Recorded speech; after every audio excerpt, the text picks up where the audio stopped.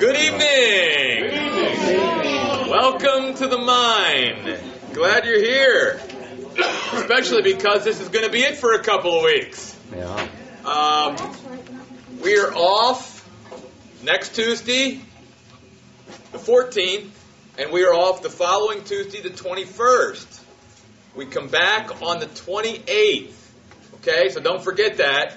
We're off for 2 weeks because this coincides with the Chandler School District spring break. All the kids' programs are shut down for 2 weeks, and so we shut down too. All right? So next Tuesday, the 14th, and the following Tuesday, the 21st, I won't be here. If you want to come, that's great. I won't be here. Okay? The other cool thing, and it's a little bit dark, so you can't see it, but some of you might have seen the 31-ton stone that was delivered today out here. This thing's huge. There's a 31-ton stone sitting out there that is the cornerstone of the new building. Wow. And it's not actually sitting in the exact place it's going to be. They're going to have to move it a little bit, but they've got to pour the foundation and then put the stone in. It's going to be a really cool part of the new building. The new building is going to angle this way. So Willis is coming down this way, and so the corner of Willis and Amma School, the new building is going to actually angle this way, if you will. I mean, it's not going to totally look like that. And the cornerstone is going to be here, and that part of the building. This is going to be the new, there's going to be the cafe, the bookstore, and all that. This is going to be the entrance into the new building, and of course then the 1,200-seat auditorium is going to be here. What's going to be neat about this cornerstone is half of it's going to be outside the building, half of it's going to be inside the new building. There's going to be a waterfall that goes down over it. Wow. And then there's going to be some lounge area here where there's going to be some couches and stuff so people can just hang out here with coffee, meet people here before, after a service, whatever. It's really cool. 10 more months, guys. 10 more months. All right? Wow. So...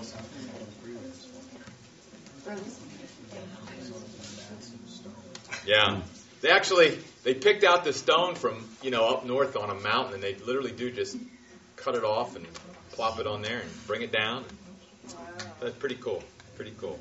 It's got character, too. It's really cool. So anyway, like I said, you won't be able to see it tonight, but, maybe Sunday you come back, you can get up a little bit. They've got it roped off. Obviously, they don't want kids or anything climbing on the thing. But you can get pretty close to it.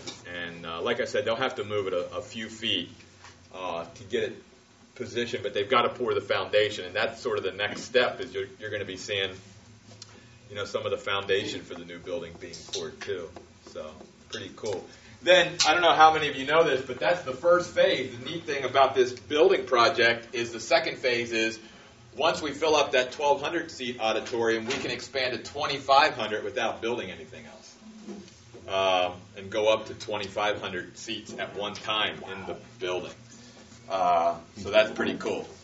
So, anyway. Revelation, chapter 3. We're looking at the church at Laodicea, beginning at verse 14. And this was sort of neat that this worked out this way, and I didn't plan it this way because I'm not smart enough to plan it this way. That we sort of ended tonight before the break with the last message to the last church.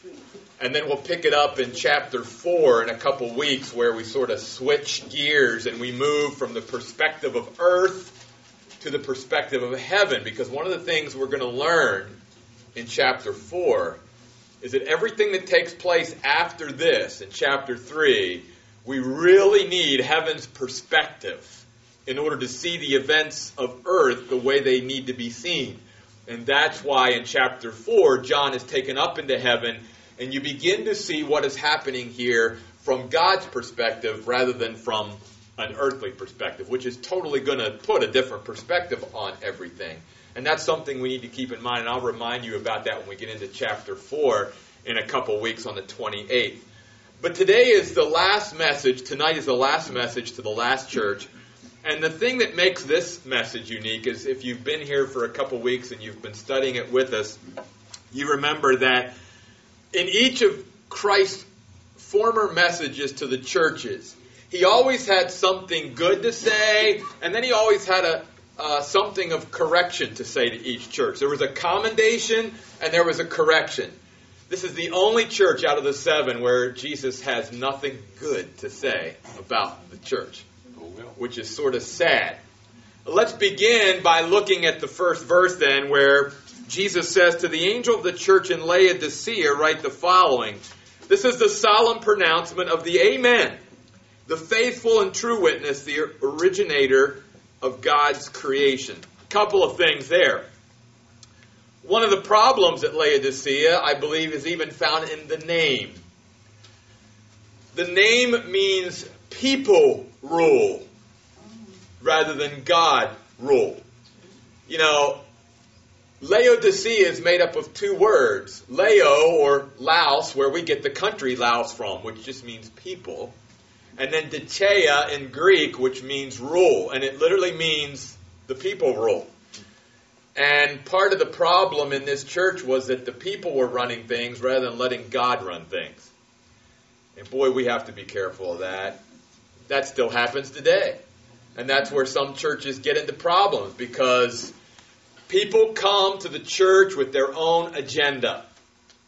People come and join a church and they try to push their agenda through of what they want to see the church do, instead of deferring to what Christ wants and what direction Christ wants the church to go.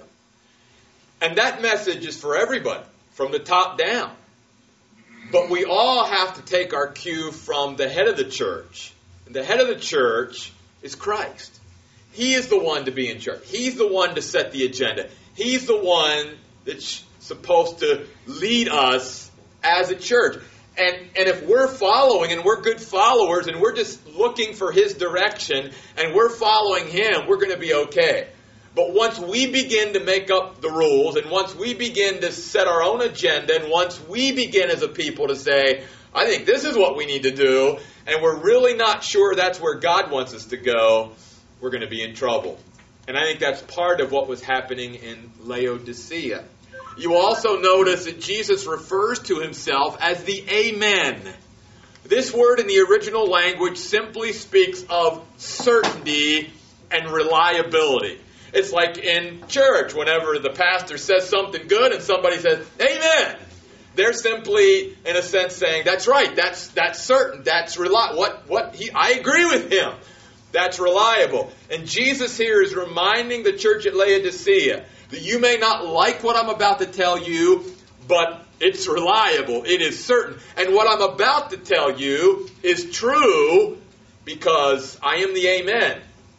What I am about to say is very reliable and it is very, very certain. That's why he goes on and really even expands this concept of the Amen by reminding us that he is also the faithful and true witness. Again, he's speaking about the sincerity and the genuineness of his character and of all that he's going to do and say here, which is really in contrast with this church.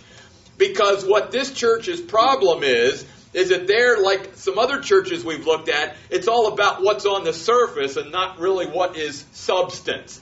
It's about what's surface and not really what is real. And Jesus is here saying, I'm real, I'm faithful, I'm true. How faithful and true are you, church at Laodicea? Now, the problem is that we're going to see they thought they were very faithful and true, just like some other churches who had a reputation for being alive and being all that God wanted to be, but God says, you're not anywhere near what you need to be. And so he's sort of reminding them of all this. He's emphasizing the accuracy and the trustworthiness of what he's about to say. And that's why, again, he introduces himself as the Amen, the faithful, and the true witness. Now, the other thing I wanted to point out is this. You'll also notice he refers to himself as the originator of God's creation. Now, we know that the Bible teaches that all three persons of the Trinity were involved in the creation. God the Father, God the Son, and God the Holy Spirit. They all had different sort of roles, just like they do today. God the Father has a certain role. God the Son has a certain role. God the Spirit has a certain role. They are equal. They are one, but they have different roles to play within the Godhead. But the point I want to make is, again, going back to this is the revelation of Jesus Christ. And this book, like no other, glorifies him. and sets him up as the glorified Christ and reminds people that Jesus Christ is God of very God, King of kings, Lord of lords. He is the originating agent of creation, if you will. And if you just keep your finger there in Revelation chapter 3, we're going to come right back. I'd like to take you to a great passage in the book of Colossians that reminds us about his role in creation and even his role in the universe. Is in Colossians chapter 1, beginning at verse 15. And just sort of a side note here that doesn't have anything to do with anything we're talking about in Revelation, but it's something sort of cool that I wanted to throw out to you tonight. And you'll probably be hearing me say more about this at some point, because we're going to be doing probably at least a couple-week series on debunking, if you will, the Da Vinci Code movie and the Da Vinci Code book that's coming out. And one of the pieces of that is getting people to see that what we believe about Christ and all of that is traced right back to the time of Christ. It was not invented by the Catholic Church in 300, something, 25 at the Council of Nicaea. In fact, just throwing this out real quickly, because I don't want to get into it tonight. It's not what we're here about. But for any of you that have read the Da Vinci Code, or if you're even thinking about it, I would tell you don't bother. To me, it's a waste of time. Right. It is very, of course, anti-Christ, first of all. It is very anti-Catholic, and it is very anti-Jewish. And I'm like, we live in such a politically correct world. How does that book become the #1 bestseller? It is like the most politically incorrect book. But, that's the way Satan works, and that's the deception of the evil one. But it's that way. And one of the premises of the book is that what we know about Jesus Christ and what we have been duped to believe about Jesus Christ was invented by the Catholic Church in around 325 A.D. at the Council of Nicaea. Now, the reason I bring that up tonight is because there are certain passages of Scripture in the Bible that we call creeds. We know they are creeds because of their literary style. We know they are creeds because of their language that is used. It implies that these were creeds that were oral traditions passed on from the very early eyewitnesses who were with Christ, that were passed on before the Bible began to be written. And what we're going to look at tonight is one of those creeds that was very, very, very early tradition that can be traced back to the very time that Christ was here on earth, soon after he rose from the dead, soon after he ascended. It can be traced back that far before all this started to be wrote down. In fact, in your Bible, this passage may be inset, or it may be in different print or something like that to even show you that. Now, it may not be. But anyway, let's begin. And that's all I'll say about that, and we'll go on, okay? But notice that this passage talks a lot about Christ and his glory. He says, beginning in chapter 1, verse 15, He is the image of the invisible God, the firstborn over all creation. Well, that's the originator of God's creation, what he talked about in Revelation. For all things in heaven and on earth were created by him, all things, whether invisible or visible, whether thrones or dominions, whether principalities or powers. All things were created through him, and then notice this very important phrase, and for him. He himself is before all things, and all things are even held together. Literally, the word means in the original, held together, sustained. In other words, what it's saying is not only did Jesus create the universe, but without the sustaining power of Jesus Christ, it would blow apart. That Jesus Christ literally keeps the ocean tides where they need to be, keeps the rotation of the earth where it needs to be, because if you've ever studied any of this, you realize that where we are on this planet to be able to inhabit this planet and to keep us alive, that if the earth tilted just a little bit one way or a little bit another way, we die. And so the Bible says not only did Jesus create this, but Jesus keeps it going. The very breath that we breathe, the very axis that the earth is on, the very way that God has designed all this, it is held together by the power of Jesus Christ. And if Jesus Christ just decided to let it go, it'd be gone. We just all disintegrate and vaporize, if you will. And that's what it means in verse 17.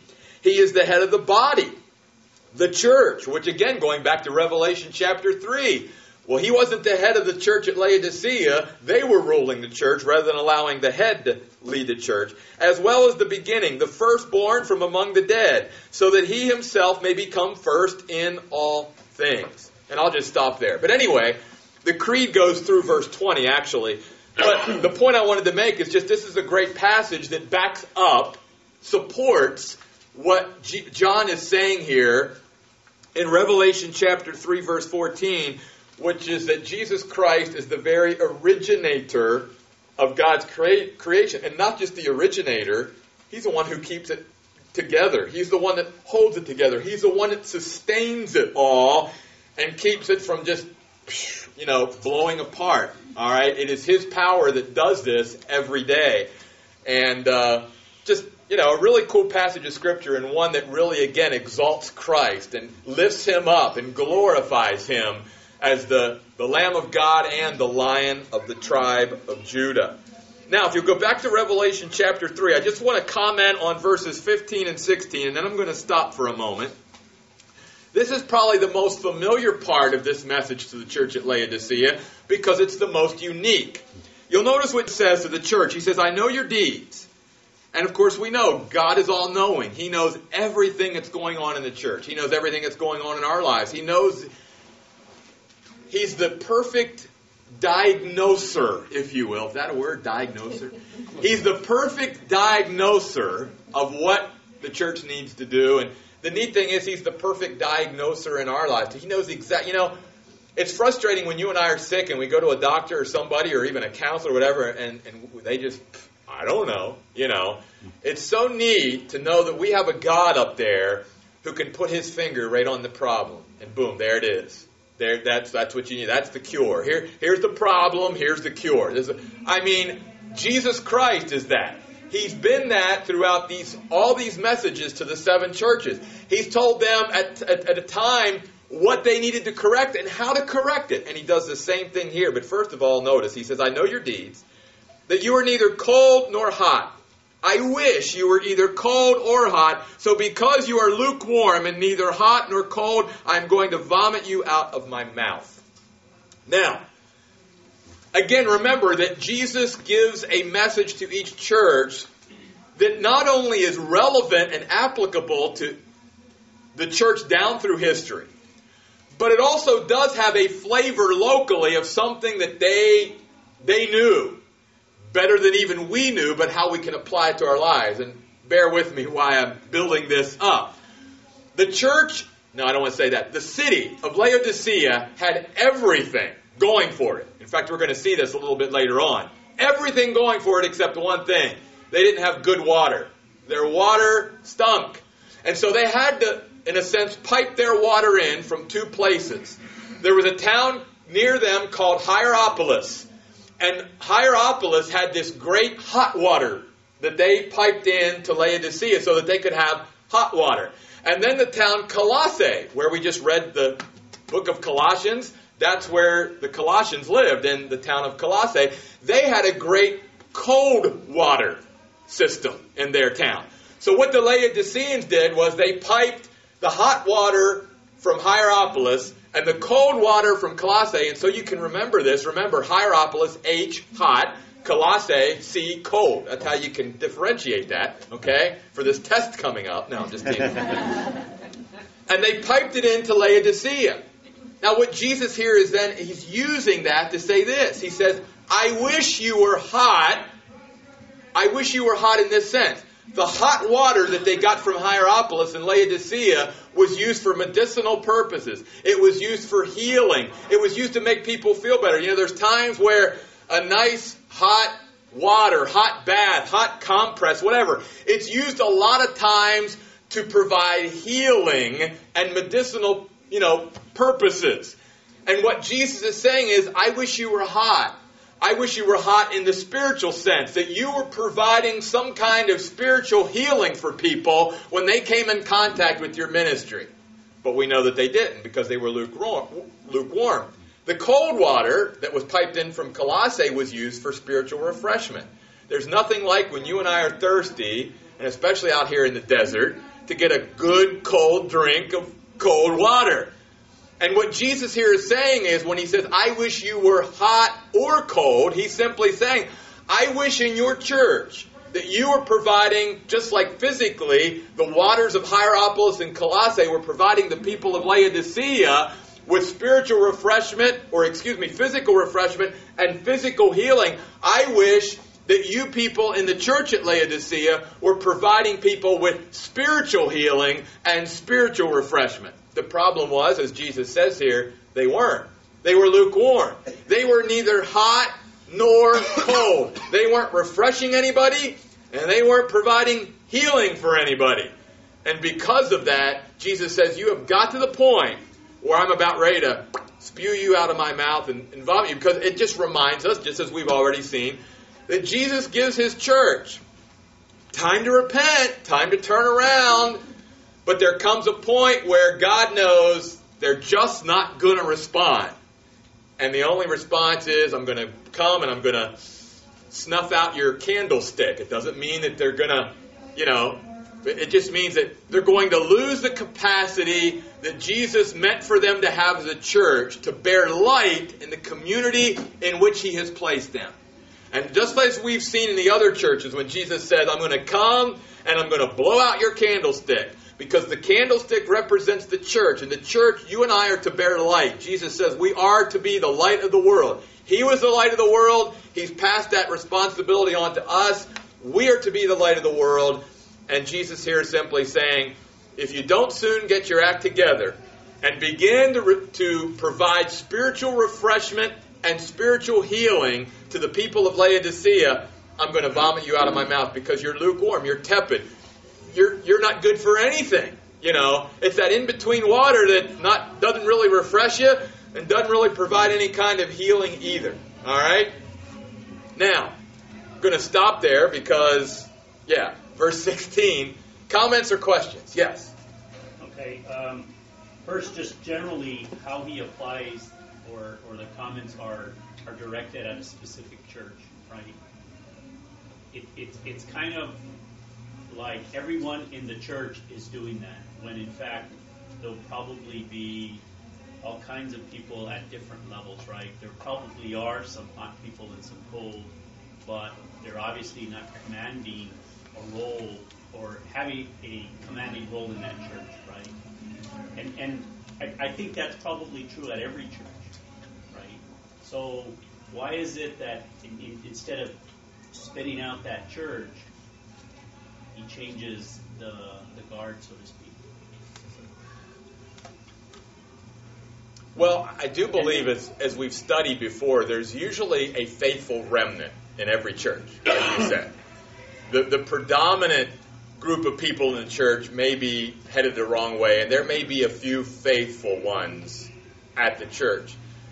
To answer your question, I really can't, because to me, I'm crossing over into God's being able to, in his wisdom, to judge when does that church get to the point, and again, because he's the head, he's the only one that really knows, when does that local church get to the point where it is went beyond where any repair, in a sense, can be done, and where it's just better to just sort of, and I hate to use these terms, but to blow it up and just start all over again. And I think there's even a lot of Christians who struggle with that, maybe even in the churches that they find themselves in, where they're in a church that's not really, in their mind, really out there doing what they should be doing for God. And one of the questions that they'll ask me and other people is, how long should I stay at that kind of a church? And my answer to them is, not to be a cop-out, but you and God have to make that decision. I will tell you, I had to make that decision in my life. I grew up in a church, a local church, that when I was a child, it was faithful to God. By the time I got to be a teenager, it had become unfaithful to God. As a whole church. Now again, there were good people in the church, but as a whole, the church had become unfaithful to God and to his word. And I had to make a determination there, like I think everybody does. Am I going to stay? And am I going to try to fight? Am I going to try to, get things back on track? Or under God's direction, is it just better that I leave and go to another church and find myself another church that's really doing it right and doing it the way it should be doing? And again, I don't feel like I can answer that for anybody, but I do think that there comes a point Where God, if you're in a church that, for instance, I'll just use this as they don't preach the Bible anymore. I mean, you've got to make a determination. Am I going to stay at that church that doesn't open up the Bible anymore on Sunday? And am I going to stay there and try to be supportive and maybe even try to get them to speak about the Bible more and try to be an agent of change to turn that around? Or do I feel like I've tried to do that and I'm just beating my head against the wall and it just would be better if I left and sort of let them go down the path that they want to go, and I'll go to a church that does open the Bible and preach the Bible? And I hope that helps to answer that. Maybe it doesn't. It confirms it's a very difficult question. Yeah. Yeah, it really is. And I guess that's why I'm glad God is the head of His church, because He's the one that's ultimately going to say, as He would say here, we know how patient Jesus is. We know how merciful. We know how long-suffering He is. So when Jesus gets to the point, because to be honest with you, Jesus is a lot more long-suffering, patient, and merciful than any human being I've ever met is. So when Jesus gets to the point where He says, that's it, it must be pretty bad. It must be pretty bad for Him to get to the point where He's saying, I'm going to have to spew you out of my mouth. I can no longer tolerate you being there because it's just not working anymore, you know. And I think only God knows when that line is crossed. Yeah. Yeah. I just want to comment on that. I think it's difficult for us to understand that. And that's why we're not, like he says, that's why it's not our position, it's God's position. And we don't know. I mean, that's why we're not God, and that's why we're who we are. And it is difficult to understand that, but that's why we have faith, and, it's in God we trust. Right. And it's just, though, I think a lot of what the messages to the churches can be used on how you should pattern your Christian life also. Oh, exactly. So there's exactly. Basically, be hot or cold. Don't be lukewarm about your faith. Oh, exactly. Right? And does that specifically mean that if you are lukewarm about your faith, Christ's going to spit you out too? Well, I think if you're lukewarm in you're exactly right. That's where I would say to us, the message again, and how relevant it is, the message to you and I tonight is, let's be hot and cold. Let's be a life that is spiritually refreshing on one hand and spiritually healing on another, that God can truly use to touch other people's lives in a positive way. If I become lukewarm in my Christian life, there's going to come a point where God is not able to use my life to really positively spiritually impact anybody else's life. Now, when that point comes, again, only God knows. But yeah, that's a true statement. That's why I've got to be careful not to become lukewarm. Because if I become lukewarm and I stay lukewarm long enough, because the Bible teaches we're all instruments of God. And part of being an instrument of God is being someone that God can use and want to use and regularly, uses to make an impact for Him in this world in which we live. A lukewarm believer is not going to be somebody that is going to make a great impact. And again, our goal should be in this life, because we only have one life to live, that we want to make the biggest splash, if you will, that we can for God while we're here. I know I've been reminded of my mortality the last couple days, because do you realize that two famous people have died that were my age? 44 years of age. Yeah. Kirby Puckett, the baseball player, was 44, and Dana Reeves was 44. And I'm like, okay, God, what are you trying to tell me? I'm 44. Yeah. Two people, 44. We don't know how long we've got. But the time that we do have, as we've talked about before, let's seize those opportunities. Let's be hot. Let's be cold. Let's not be lukewarm. Now, I will say this. I'm sorry, Christian. To follow up on that real quick, I think the best way we prevent from being lukewarm is we keep pushing ourselves spiritually. We keep applying, as Ron talked about a couple weeks ago, the disciplines of the Christian life and incorporating those spiritual disciplines of our relationship to the Word and our prayer life and of meeting with other Christians and being encouraged in that way and taking advantage of all the spiritual resources that God has out there for us. In the book of Hebrews, the Bible basically tells us there that the reason why those believers became lukewarm is because they They had no spiritual push anymore. The word in the original was dull. It literally means no push. It means they got complacent. They got spiritually lazy. They began to take things for granted, take their faith for granted, take their Savior for granted, take their Bible for granted, take their church for granted. I mean, go on and on. And there was just no push. And we've talked about this before. It takes push to make progress in the Christian life, because like you guys would all be, on a human level, perfectly justified in having stayed home tonight and just relaxed. Just kicking your feet up and just laying on the couch and just taking it easy for a couple hours. But you pushed yourself to come here. And because of that push, hopefully God is working in your life through His Word, and you are growing in your relationship with Him. You're growing in your understanding of God's Word. And because of you continuing to push yourself when the flesh is saying, "I'll just stay home," or "Don't go to church today," or "Don't open your Bible today," and don't pray today, you continue to push yourself. And that's the best remedy against becoming lukewarm. But excellent insight. Yeah, Christian. Does the term hot and cold only refer to spiritual refreshment and spiritual healing? I remember a number of years back I heard a sermon on this verse, and the pastor basically said that it's better to be, he talked about cold being, it's better to not even talk about your faith and to basically be a non-Christian than to be a waffling Christian. And that's the way he interpreted this particular word. Yeah, I was going to say the same thing. I had heard the same thing in another preaching. Where cold was you were not following, you were not a Christian, you were shut down, and hot was you were moving in the right direction, you were pushing.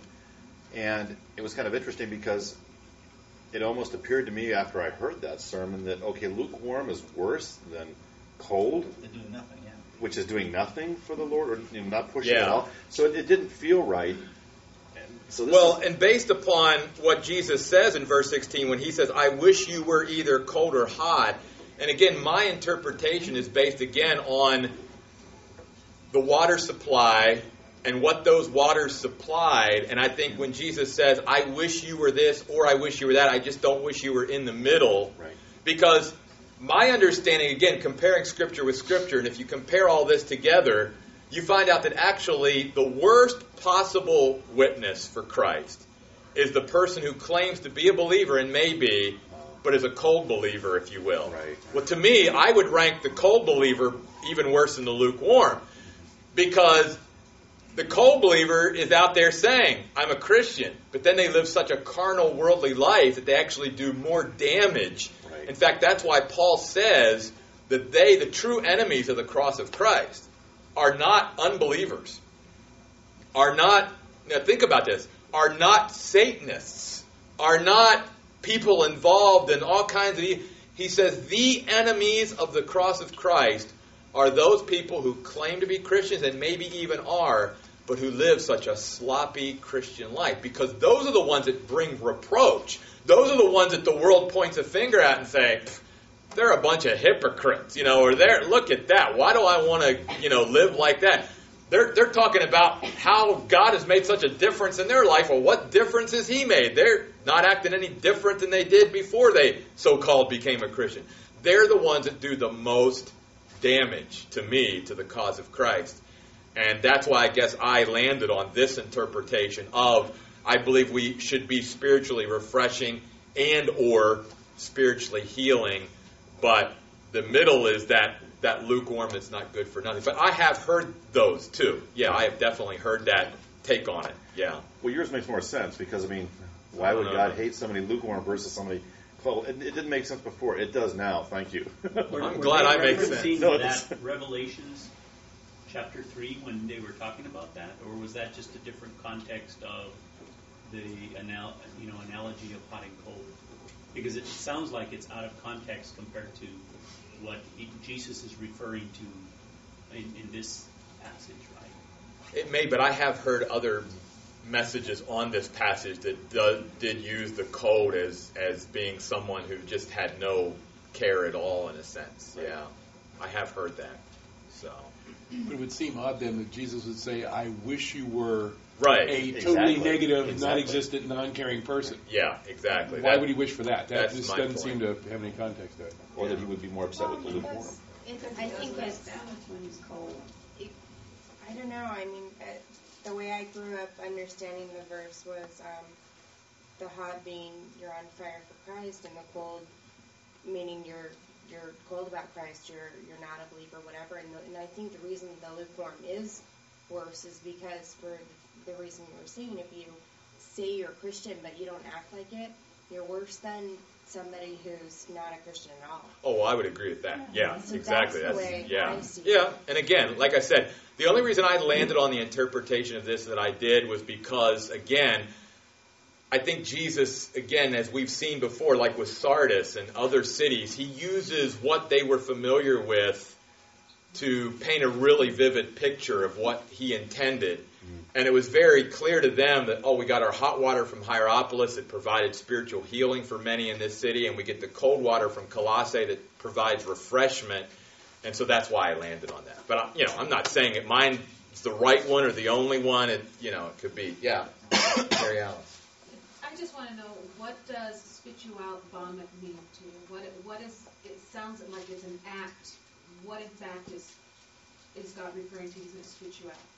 Well, again, the part that I landed on, Mary Alice, was that he simply means that the church will not exist as a light in the community anymore.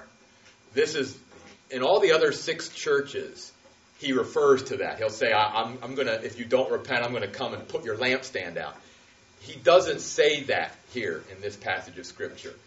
And because he's using the terminology of hot and cold and lukewarm and using that whole mindset, instead of saying, I'm going to come and put out your lamp, he says, I'm going to vomit you out of my mouth. It sort of goes along with the language and whatever that he's using at that point. So I'm just interpreting it as, again, that he's going to put out the light of the church.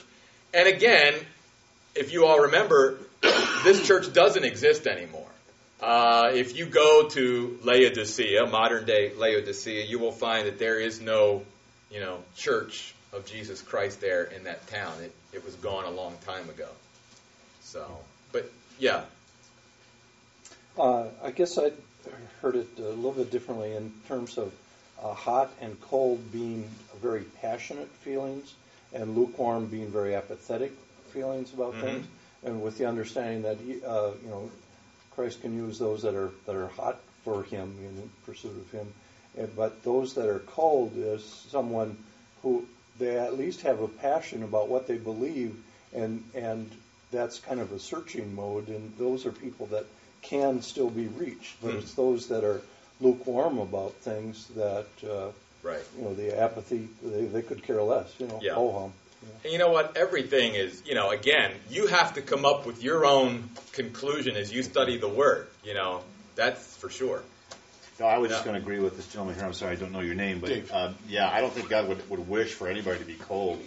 So that kind of did it for me too. Okay. Well, let's move on. I want you to see the self-sufficiency and pride that, again, if you study the city of Laodicea, you find out that the city itself was a very prideful, self-sufficient city. Again, the only thing they lacked in this city was water. They had everything. And so you come down then to verse 17, and here's part of the problem. This pride and self-sufficiency that had crept into the culture now had crept into the church. Because Jesus says in verse 17, you say, we're rich. We've acquired great wealth. And notice this, we don't need anything. Basically, they're saying, Jesus, we don't need you. We don't even need you. We've got everything we need. We are totally self-sufficient. But notice what Jesus says. Because of this, you do not realize that actually, in reality, spiritually, you are wretched, you are pitiful, you are poor, you are blind, and you are naked. Now, here it is. They had no idea of their true spiritual condition because they were spiritually blind. They needed, like we need, the illumination of the Holy Spirit so they could see their condition accurately. They had been so lifted up in pride and self-sufficiency that they had gotten to the point where they said, we've got everything we need. We can just, kick back and we can just be at ease. And Jesus is saying, don't you realize how needy you are? You are a needy people. And it just reminds us that, again, and we've talked about this before, no matter how long I've known the Lord, no matter how long I've been saved, no matter how long I have walked with Him, I need Him desperately every day. I cannot get to the point in my Christian life where I put myself on cruise control and just slide for home. I need to continue to push. I need to acknowledge I need Him. I need to acknowledge that I need to depend upon Him, and it is through my dependence upon Him that I'll be able to rise to the level that He wants me to rise to. In John 15, when He talked about abiding in Him, He says, remember guys, you can't be fruitful unless you have Me, because without Me, you can do nothing. You can do nothing. And so Jesus says, you need Me. You need to acknowledge your need of Me. They had gotten to a point where they stopped acknowledging their need of God. They didn't need Him anymore. In other words, the church, get this, the church was operating without God. That's pretty scary. And you think about how many churches in the world today operate, the machinery's all in place, okay? The machinery's all in place. The programs are there. The people are there to man the programs. But how much is done in that local church energized truly by power of God rather than man doing it type of thing? It's something that all of us have to constantly check on. It's something I have to constantly check on, as I've shared with you before. No matter how many messages I've shared, no matter how many times I speak God's Word, no matter how many lessons I teach, I need Jesus Christ as desperately today as I did when I started speaking 30 years ago. You don't get to a point where you don't need Him. And these people had gotten to a point because of how rich in so many things the city of Laodicea was. And that pride and self-sufficiency then creeped into the church, that the church began to say, we don't need anything. And we're going to see then where that put Jesus. Now just hang on there so notice then what Jesus says. You need to take the blinders off and see yourselves for what you really are. So He says in verse 18, take my advice and buy gold from me refined by fire so you can become rich. Buy from me white clothing so you can be clothed and your shameless nakedness will not be exposed. And buy eye salve to put on your eyes. Now, a couple of things there. Jesus is simply saying, you need to recognize your need of me. Laodicea was known for its gold. They had a lot of gold and probably a lot of money in that church. But Jesus says, but you need gold refined by me. And then He says, you don't realize you're naked. You think you're fully clothed. And I'm telling you, if you took the spiritual blinders off and saw yourself for what you realize, you're naked. And it reminds me of the story way back in the book of Genesis, where just like Adam and Eve tried to clothe themselves, and it didn't work. That's what these people were trying to do. They were trying to clothe themselves, and God had to come along even then and said, those fig leaves don't cut it, folks. I need to provide a covering for you. Because only a covering provided by God is sufficient, you see. And these people were trying to provide their own covering. And they needed Christ in their life. And then the eye salve. Again, going back to the local thing, Laodicea was known for this medical school that it had there. And the primary thing that this medical school was known for and produced was this eye powder called Phrygian powder that was used as to create a paste that people would put on their eyes to help their eyes feel better. And so again, Jesus is using something that would be so familiar to them, and He's saying, you've got this great eye salve that you guys in Laodicea are known for, but you don't realize you need my eye salve so that you can be spiritually unblinded and so that you can truly see yourselves for what you really are. I mean, it's so sobering to see there that He says, you've got to put on this eye salve that I give you so that you can see. I think to myself, wow, we need to be so careful that we don't become spiritually insensitive to our own spiritual condition, and that we allow the Holy Spirit to illuminate us and to show us where we are spiritually with the Lord. And part of that is coming before His Word, like we do every Tuesday night, and saying, God, please show me what you need to show me in my life so that I can, I can correct some things and do some tweaking and, come in for that spiritual oil change every 3,000 miles and get that spiritual tune-up that I need to get so that I can keep on going and keep making an impact for you in this world in which you live. Wow, it's just so sad. And you know what?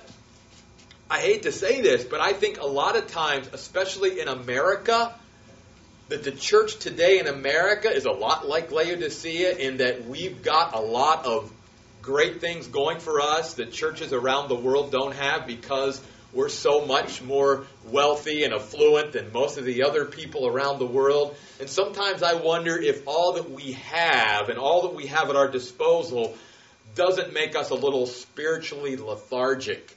That we would be a little bit more on our knees and a little bit more into the Word and maybe have a little bit more push if things weren't so right there for us all the time. That things were just right there.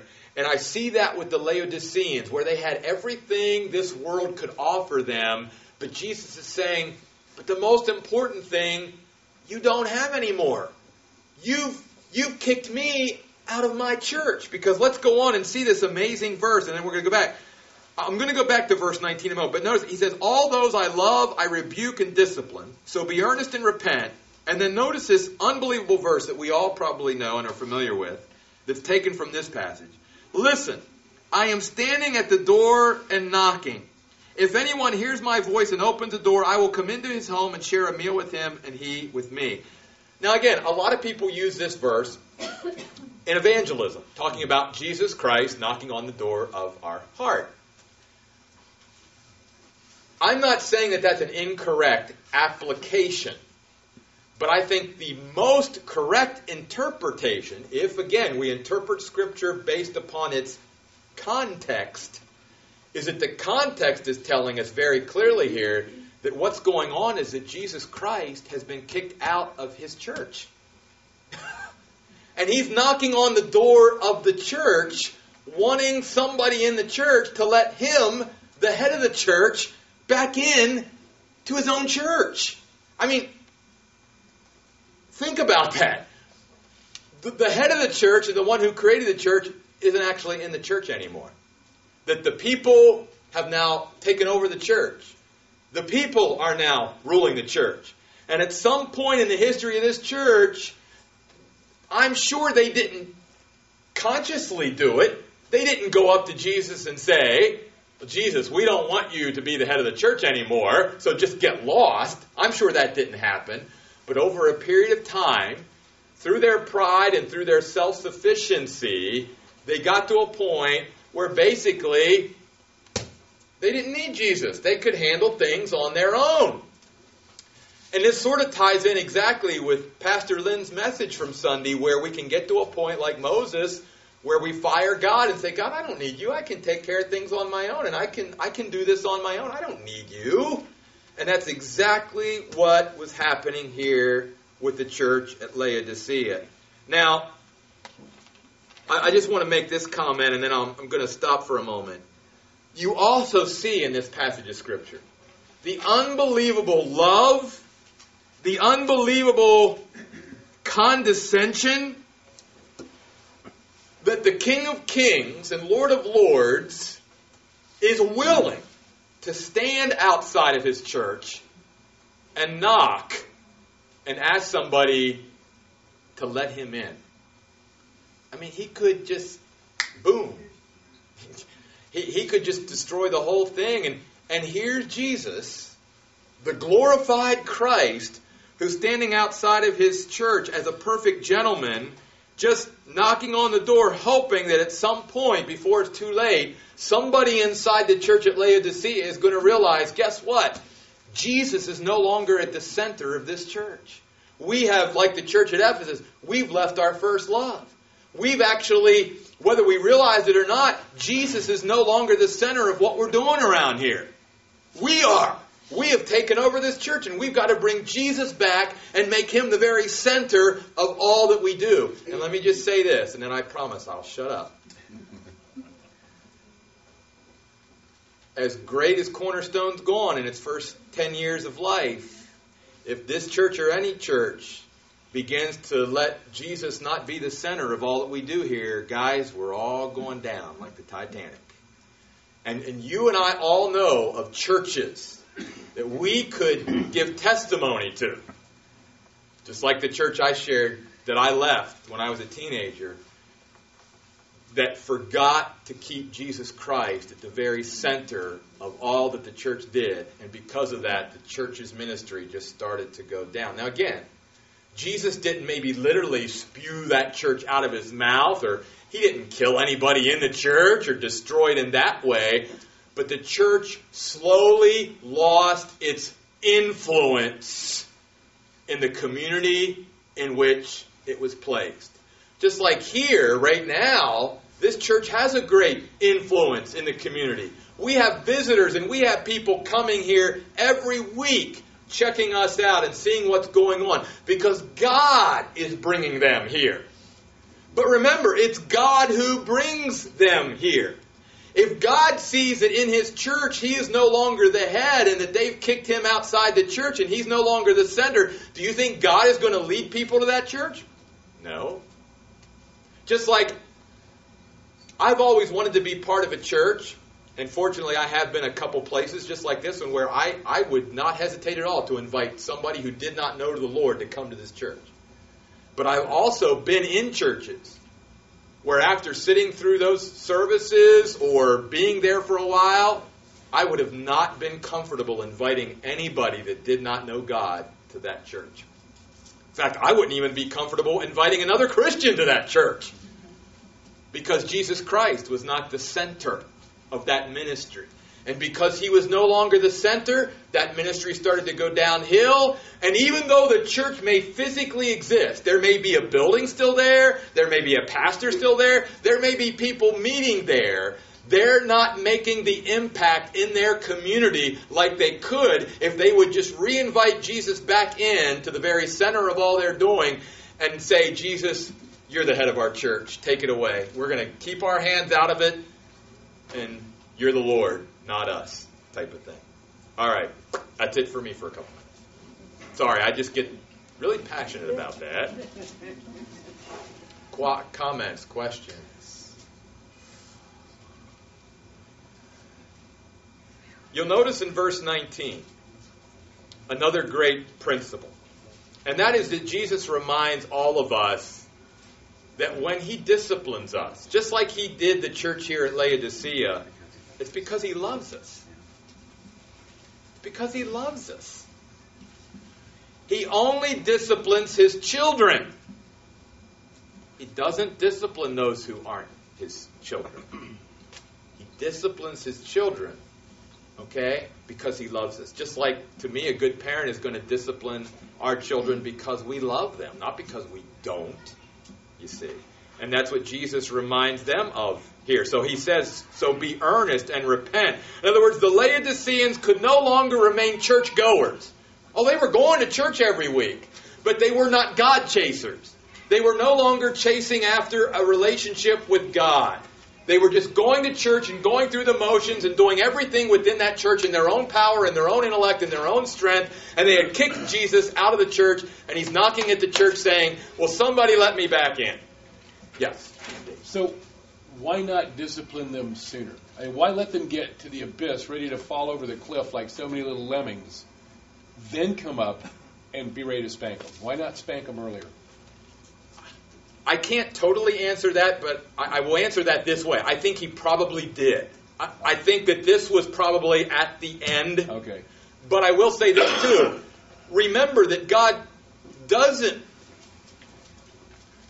wants us to learn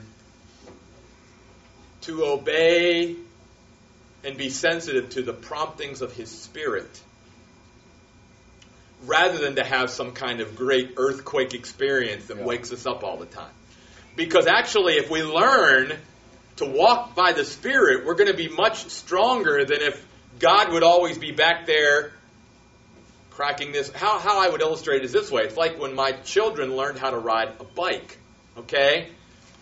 It's much better for them to get to a point where we can take the training wheels off and where I don't even have to steady the bike anymore and where they can start wobbling a little bit on their own. That's walking in the Spirit. If God had to, every time, He wanted us to go a certain direction, if He had to do something drastic, what He'd be doing in essence is grabbing a hold of the bike again. And God is saying, you're only going to be such a good bike rider if I've got to keep holding on to the bike. The only way you're going to really be a great bike rider is if you learn to ride that bike yourself, now again, to contrast, under the control of the Holy Spirit. Okay. And that's where Christians have to learn. They'll say things, well, how come God does things this way in the New Testament? He does, because in the New Testament, He wants us to be stronger than they were in the Old Testament. They didn't have the whole Bible. They didn't have the Holy Spirit permanently dwelling in them. He wants us to be able to ride bikes on our own with the Holy Spirit guiding and directing us, because we're going to be much stronger by learning to do it that way than to have Him always there steadying the bike behind us. And that's, I think, what He's trying to do here. Probably He had given many messages early on to this church through His Word, through the pastor at one time, through the Holy Spirit, saying, Don't get lifted up in pride. You're starting to go the pride way. You're starting to become self-sufficient. And they just turned it off. And the danger of that is, and let's bring this up at this time, let's remember something. Every time we hear a message from God and we don't apply it to our life, we become a little bit harder. That's why it's very dangerous, actually, to come to a church that speaks the Bible all the time and to sit under the Word and not to apply it, because we can become very calloused to it, you see. We can sort of build up that, bless me, I dare you type attitude, I've heard it before and, it just doesn't do anything anymore. And that's why, too, I've always said to people, the best way you can remember what the pastor's message was from week to week is to put it into practice in your life. Then you have no problem remembering what he spoke on. The people who, the following week, if you ask, well, what did Pastor Lynn speak on last week? Well, I don't know. I can't remember. But if you put it into practice, it becomes part of your life, and it's very easy to remember. And that's why applying what we learn is really the key step.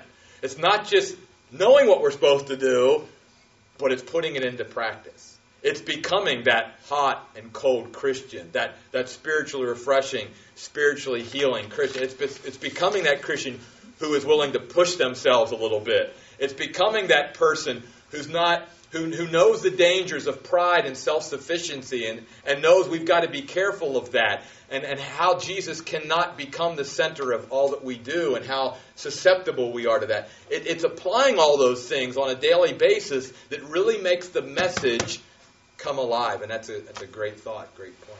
Yeah, Kate.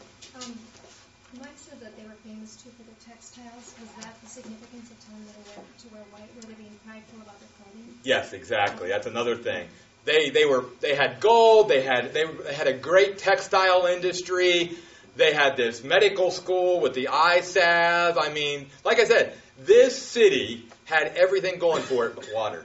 Now, what's weird about that is you and I, where we live today, we know you could have everything, but if you don't have water out here, you're cooked, There's some places where it doesn't matter what you have. You better have some water, which is really, let's face it, water is really the essential to life, which is sort of interesting that the one thing they really needed, they didn't have, and the one thing that they really had, Jesus, at one time, they sort of kicked him out, and he was outside the church. So anyway, and the other thing I wanted to point out in verse 20 is this. You'll notice that ultimately, the ultimate goal of Jesus is not to get inside to the church for any other reason than to have an intimate relationship and fellowship with those inside the church. That's why he uses the concept of sharing a meal together. In those days, to share a meal with somebody was a way you invited somebody into your home, and you opened up your home and you shared a meal with them. That was a bonding thing. There was something deeper than the surface there. And that's why I think Jesus uses that in this context. He's saying, I don't want to just come again and just have this surface relationship with you. My goal in knowing you and you knowing me is so that we might have this deep, abiding, intimate relationship so that we can share all of life and everything about life together. God wants to be a part of every part of our life. There's nothing too stupid to pray about. There's nothing too small to take to God. God loves everything about us. He wants to know everything about us as far as us sharing it with Him. You know, the bottom line is God wants to have more of a relationship with us than we want to with Him most of the time. I mean, that's just it. That's the truth. And you know what's weird about it?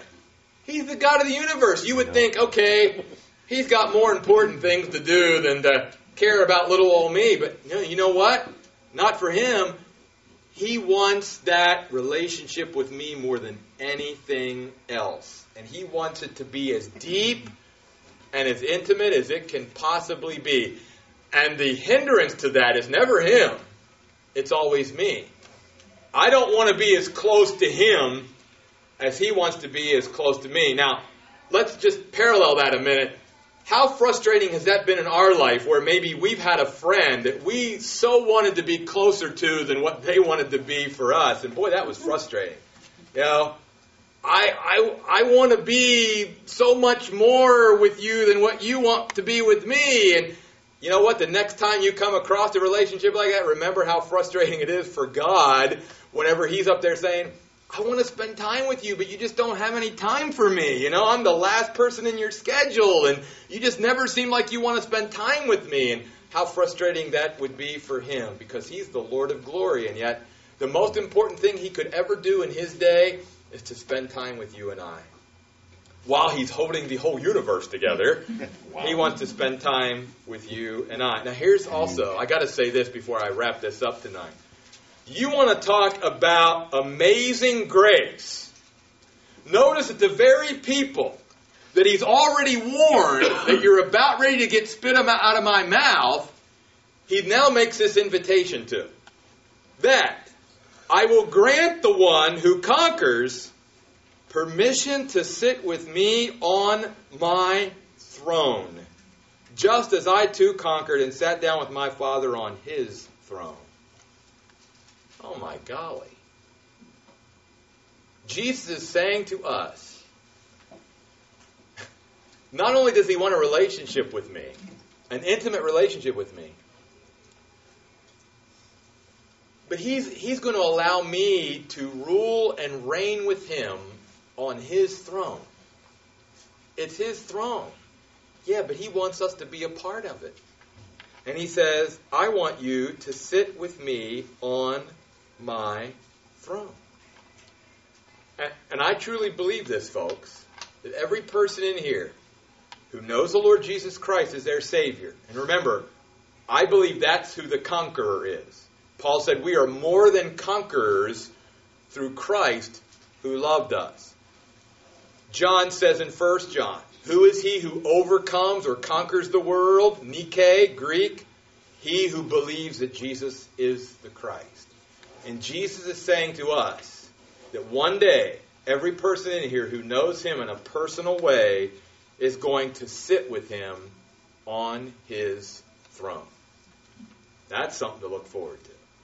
And that is an amazing manifestation of the grace of God. And then He ends with this. The one who has an ear had better hear what the Spirit says to the churches. All men have ears, but not all hear His voice. All men have ears, but not all hear His voice. And going back to even the concept of blindness, Jesus even said in His day, there are a lot of people who are physically blind in this world, but they can see more than what some of you can see. Because they have an insight spiritually that some of you don't have. It's not whether we can physically see or not. It's whether we can spiritually see. And Jesus wants to provide us with that spiritual sight that only comes from Him. And one of the primary purposes of us having good spiritual sight is so we can see where we are with Him. And so we don't become like the Laodiceans and others who were totally oblivious to where they were in their relationship with God. They thought they were fully clothed, and Jesus said, "Nope, you're naked." They thought they could see 20/20 vision, and Jesus says, "No, you're blind." They thought they had all this great treasure, and Jesus says, "You don't have any treasure at all because you haven't gotten the true treasure that you need." And so, one of the great purposes for good spiritual sight is so that we may see ourselves as God sees us. Good and bad. Good and bad. Because for many, you struggle with the fact that, I'm a nobody and God doesn't love me and yada, yada, yada, yada. And you've got to see yourself the way God sees you. He values you. He loved you enough to die for you. He loves you enough to live for you. He wants to have this kind of a relationship with you. He wants you to sit on His throne with Him one day. So stop hanging your head and having your lip hit the floor. You need to see yourself the way Jesus sees you. Okay? In a positive way. But you and I also need to see ourselves the way God sees us as far as those things in our life that are displeasing to Him and that are keeping us from being what we could be for Him, that we may be blind to because we've not allowed Jesus to open up our eyes and say, "God, point out these areas in my life that need some attention so that I can become all that you created me to be and all that I want to be for you, so that I can be spiritually hot and spiritually cold and make the maximum impact in this world that I can possibly make." Hey, like I said, I've been reminded of that this week. I could leave here tonight at 44 years of age and I could have some terrible accident on my way home and could be gone. But you know what? I want the 44 years that I had to be everything that I could make them, because God only gives us one life. He only gives us one life, and I want my one life to count as absolutely much as it possibly can for Him, for however long He has me here. And remember something, for those of you that may be discouraged by saying, "Well, I didn't get started till late." Okay, God knows that, but remember something. The important thing as far as God and the Bible is concerned, and I've said this before, is not how we start. It's what? It's how we finish. It's how we finish the race that's the most important, not how we started the race. So just commit yourself to finishing well. Commit yourself to finishing well. Comments or anything before we wrap it up tonight? Let me just say, guys, I was a little hesitant to tackle Revelation, only because I consider myself, still. I'll just tell you this. I've studied the Bible for 30 years, and I'm to the point where the more I study it, the more I realize I don't know. And so, again, I struggle sometimes with feeling very inadequate to tackle things like we're tackling here. But thank you all for your patience and for your encouragement and for your attendance and for your hunger for God and for His Word, because you truly, these first, 7 or 8 weeks we've had here in our study of Revelation have just been awesome. And I can't wait to pick it back up in a couple of weeks on the 28th of March, on Tuesday the 28th, and begin to dive in. I promise you this. Well, I shouldn't promise you this because the rapture could happen, but or I guess something could happen to me. But yeah, that would be cool. But we will finish the book of Revelation this semester. We will get through the entire book by the end of May when we close everything out, because we'll be able to pick it up a little bit quicker, beginning in chapter 4, than what we have up to this point. All right, so hang in there with me. Get somebody to come with you. Invite a friend with you on the 28th. I'd love to see this room packed out for the rest of the semester. I think it would be great. But again, thank you guys. You are awesome. You are great. Let's close in prayer, and I'll let you go home tonight.